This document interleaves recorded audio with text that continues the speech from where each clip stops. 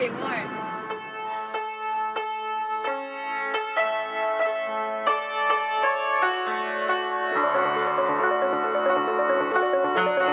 This is Composition Notebook.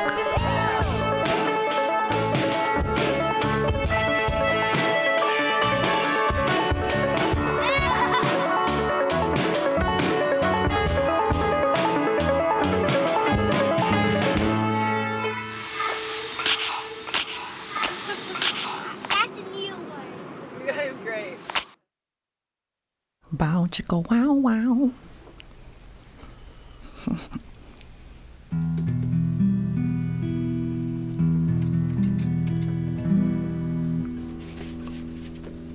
So I'm just gonna play the song, and then maybe we'll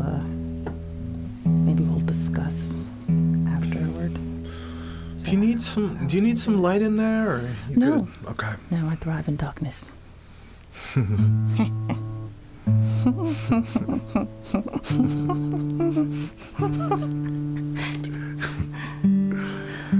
like that. Oh, that me. That's how we all get here. We're in the dark for 9 months or so, right? Getting formed and whatnot.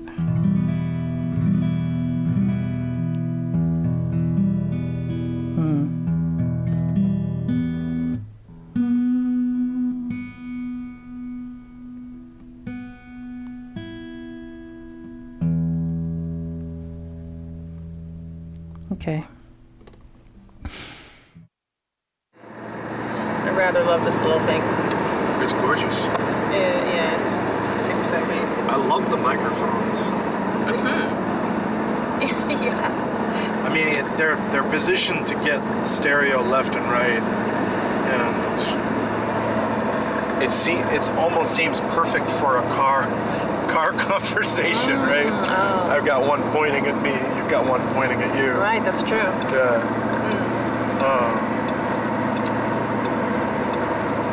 So, how did you end up in the social working program? Oh, yeah. Well, I needed help transitioning from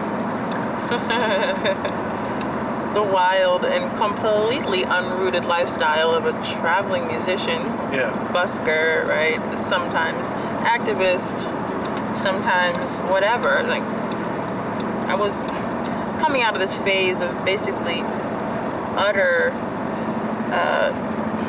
I don't want to say irresponsibility, but I will say like lack of accountability. You know, the upside of not having very much family interaction or family support is that you also don't get any family pressure. Nobody cared what I was doing effectively. No one was really asking. And, you know, they had, like I said, pros and cons. So coming into this motherhood deal and having all of a sudden a world of responsibility, multiple worlds of responsibility simultaneously that I wanted to be able to show up for well, and being somewhat remedial in a lot of these basic, you know, tasks that people who settle down earlier in life, or people who have ever really felt settled, develop usually pretty early on. And often by the time they're in their 30s, have largely perfected, you know, needing to be good at these things, like homemaking, waking up at a regular time, getting my good child at waking up somewhere, yes, you know, at a time that's expected, and being presentable, that, you know, just these different things in the more conventional ways. You know, I had to look the part. I was worried that if I didn't assimilate quickly enough, I might lose my family, lose my son. You know, it's not a foreign experience to me. My family was broken up because my mom was not seen as, you know, she was seen as neglectful, and so I had to. You had to correct that history? Yeah, I had to get some supports. I had to find some supports, and I had to submit to some really challenging authority, some really challenging kind of structure. But it was helpful. It sucked.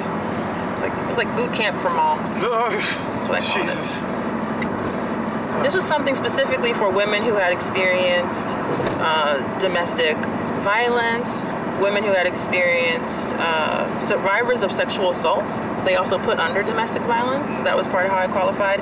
And also chronic homelessness.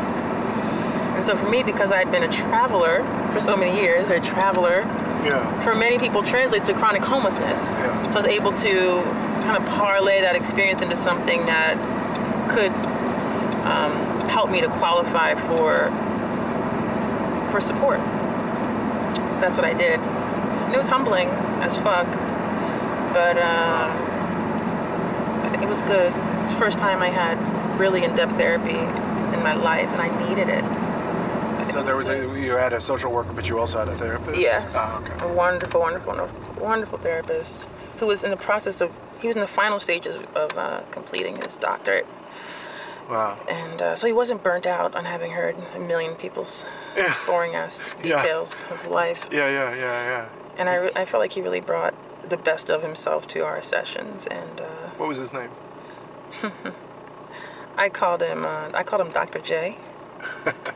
because I kind of wanted to affirm his doctoral journey before it was Dr. J. And I thought it was funny because he was a white guy, kind of mid-height, not resembling the basketball Dr. J at all. And our first few sessions, I just asked him to play Uno with me. I've been through a lot. Can we just fucking relax? That's what I actually need to do. I'm a full-time, single mom on welfare. I'm processing all the time. Crazy right traumatized, right? I need to process about 30 years of trauma. Yeah. Can we play Uno?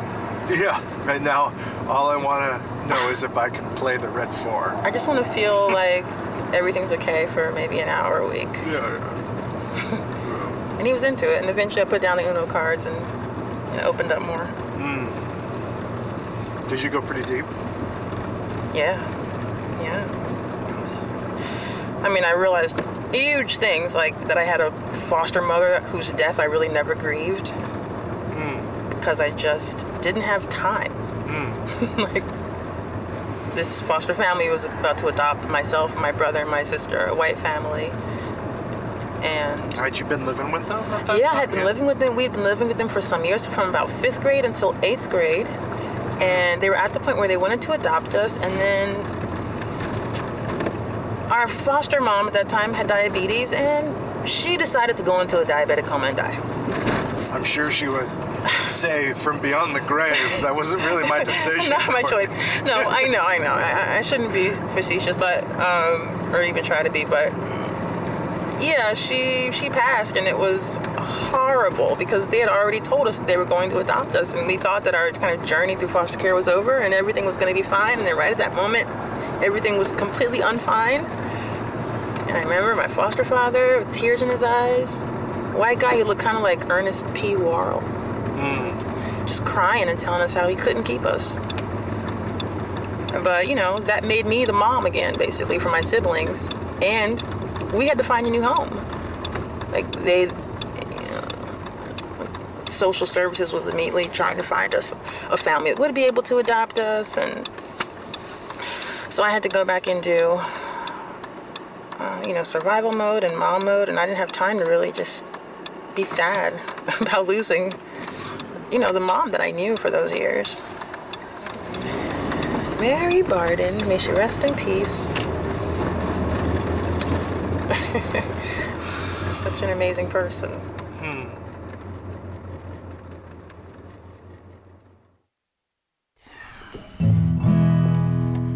Check. Da, da, da.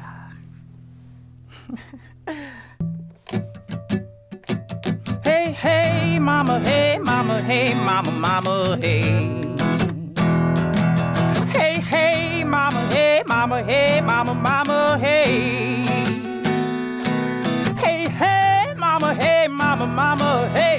that it's alright, you know that it's okay. Hey mama, hey mama, hey mama, mama, hey. He told you that he loved you, but he left you when your belly rose. Well, he told you that he loved you, but he left you when your belly rose.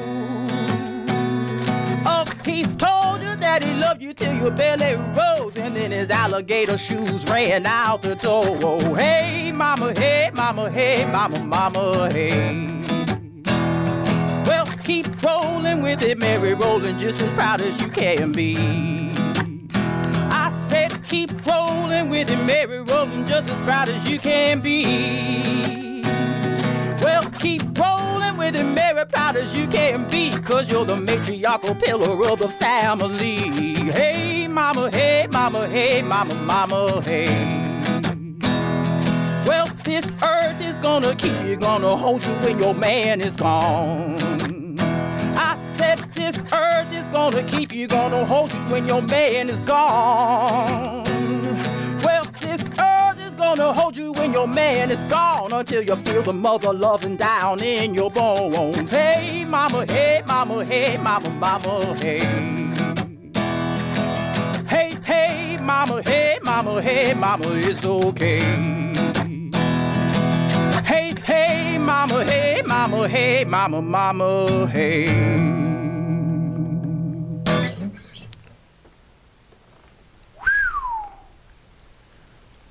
That was awesome.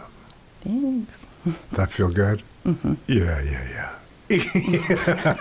Isn't it nice when you know, like, man, I stuck the landing. I fucking... Yeah. You're like, good enough. Yeah. It's all right. Like, yeah. You know, who knows the performances that could come. You know, that's the one thing you always think, man, I could do something. What else could I do? I've heard one author say, I've never finished a book. I just love that it's not you steered it away from becoming too cerebral. You went right for the heart of the thing. Well, thank you. I mean, I also hit a little bit, admittedly. Like I didn't make it very personal. Mm-hmm. You know, and I'm doing the hey mama, hey you over there. Yeah. I'm like saying hey, like far away person. Yeah. You know, but it is so much about my own experience for sure. Yeah. I love the alligator shoes walking out the door. Oh. That was a nod to my dad. Really? Actually, yeah, because he was born in the 20s. Wow. So, you know, he was like one of those old school, you know, kind of alligator shoes. Hustler/sage types. And, yeah, I'm pretty sure he must have worn a couple alligator shoes in his time. At least a couple. So, yeah. Oh. So that one was for my mom. That first verse was for my mom, and that's why I brought up my dad and just thinking about me and her belly and him rolling out. Yeah. And I'm kind of trying to go back to sing to her. And then the second verse, my foster mom, Mary, because I said, keep rolling with it, Mary. And that was partly because she was in a wheelchair. That's why I say rolling with it, Mary. I love that. I love that. Yeah, you know, rolling, proud as you can be. Proud Mary. Yeah, proud Mary. Yeah, keep rolling with it, Mary. Proud as you can be. Yeah. Because you're the matriarchal pillar of the family. And it just reminded me, one of the things I liked about her the most is that she was just kind of a rock in terms of temperament, you know, not in the like shut out cold way, but just in the very consistent, emotionally, very even keel. And there was a kind of security that came from that. I wasn't generally wondering, you know, what I was going to get from Mary in terms of emotions from day to day, which is very different from my experience with my biological mom. I always used to get a little nervous coming home from school because I didn't know, you know, if mom's happy, I'm going to be happy. If mom's sad, I'm going to be sad. Like whatever mom's feeling, I'm going to be feeling. With Mary, it was just like, Mary's Mary. She's been married. She was married yesterday. She'll be married tomorrow. And it just gave me room to feel my own feelings. And so it reminded me I want to bring more of that to my parenting, just that steadiness, that evenness of temper, you know. And then the last one was for me. And that was about part of that lyric is, this earth is going to keep you, going to hold you when your man is gone, right? Until you feel the mother loving down in your bones, and that's about feeling nauseous when I was pregnant without a partner and being able to lay down on the earth and get that comfort that I needed from the grass and the dirt to feel better, to feel more steady, to feel held, to feel like I had a companion, that the earth could be my birth partner. So that was something I wanted to share in terms of just wisdom for women that might experience that, to be like, hey, you will not be alone. As long as you're on the earth, you will have somebody with you.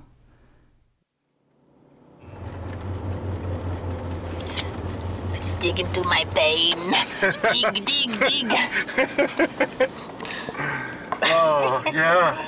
Yeah. Big emotions have that emotional recall where you all of a sudden you regress and you're like 3 years old, 4 years old, and it's just like it's a tantrum, right? And your 20-year-old self, your 30-year-old self, your 40-year-old self doesn't know that all this life has happened since that early trauma, that early,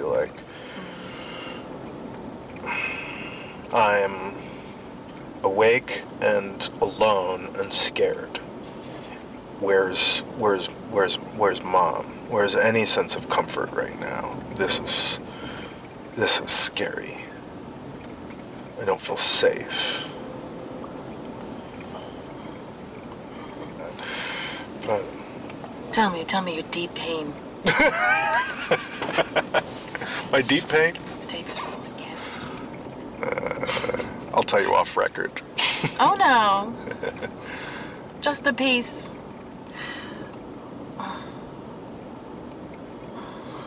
You don't have to right now. I know. But you're welcome to. Thank you. But if you don't like to have the connective tissue there, I don't want to encourage you to. I don't think there's a right or wrong way with this stuff. I think that at different points in time, different ways forward make sense. Yeah. I think the big one that was recurrent for me was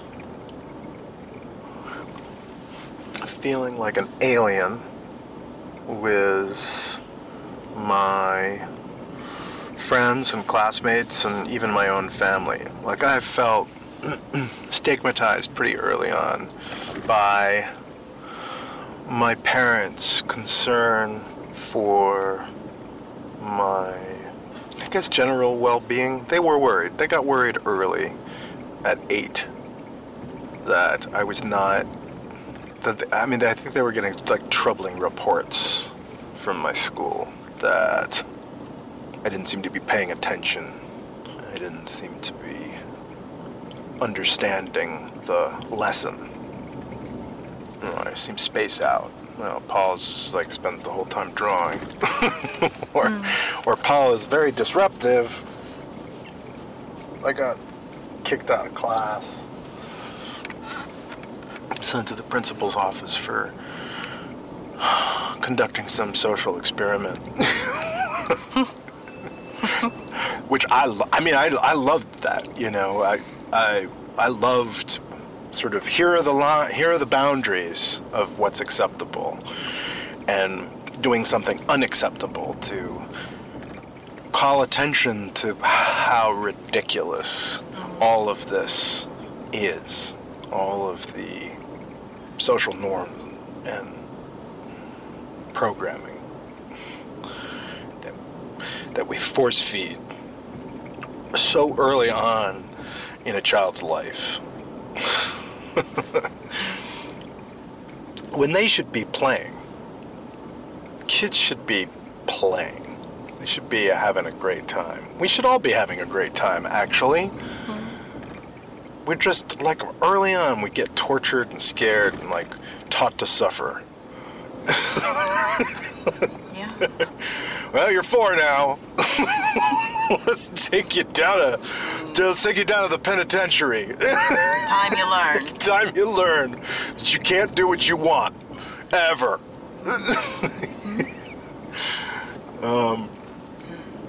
Yeah, I think even at 8, I was just like, how do I blow this up? And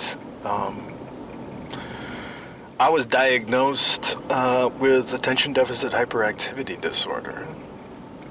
And I was put on drugs. I was put on amphetamines.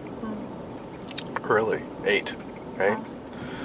My son is turning 7 in 10 days.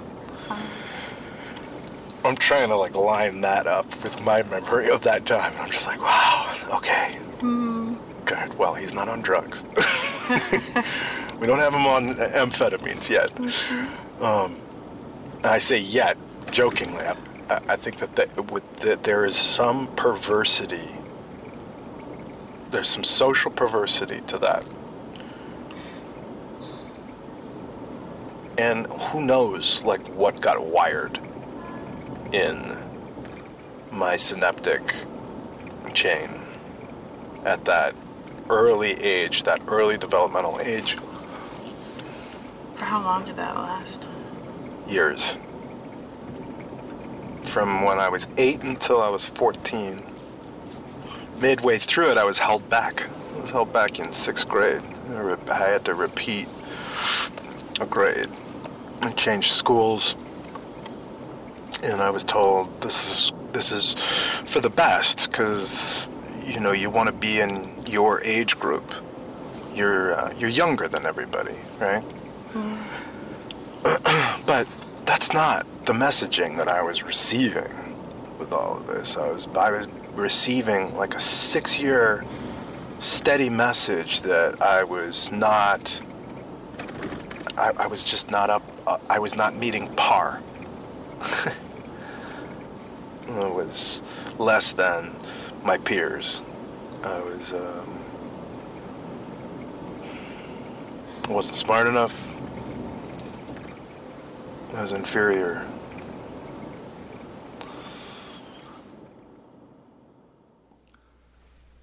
German kitten, cat lice, not so nice. Cat lice, wash it twice.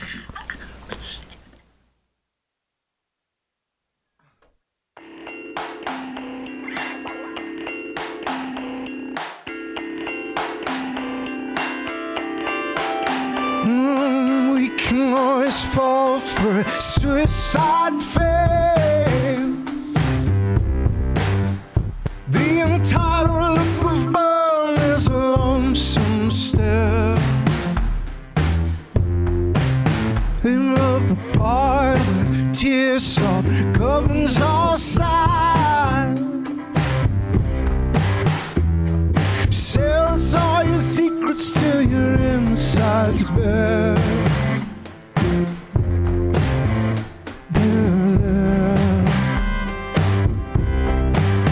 He says you can't escape the image of a toddler's arm. She says she'll never love again like a good hit man. We were amazed when it happened, but we were surprised. Tell us how it feels, how it all began. Come again. Are you gonna cry? Are you gonna try to make me? Someone gonna die, someone better try to make me. Laying in the brain, a synaptic chain is waiting for the rain, ready for release from everybody's pain. Everybody's pain is gone. You'd say that we had given up this city of ours. nation. The entitled look of burn now and go stay fair. We poison up on pig fat. Trouble kills time. Maybe we could save it, but the devil may care. Is it fair? Are you gonna cry? Are you gonna try to make me? Someone gonna die, someone better try to make me. Laying in the brain, the synaptic chain is waiting for the rain, ready for release from everybody's pain. Everybody's pain is coming.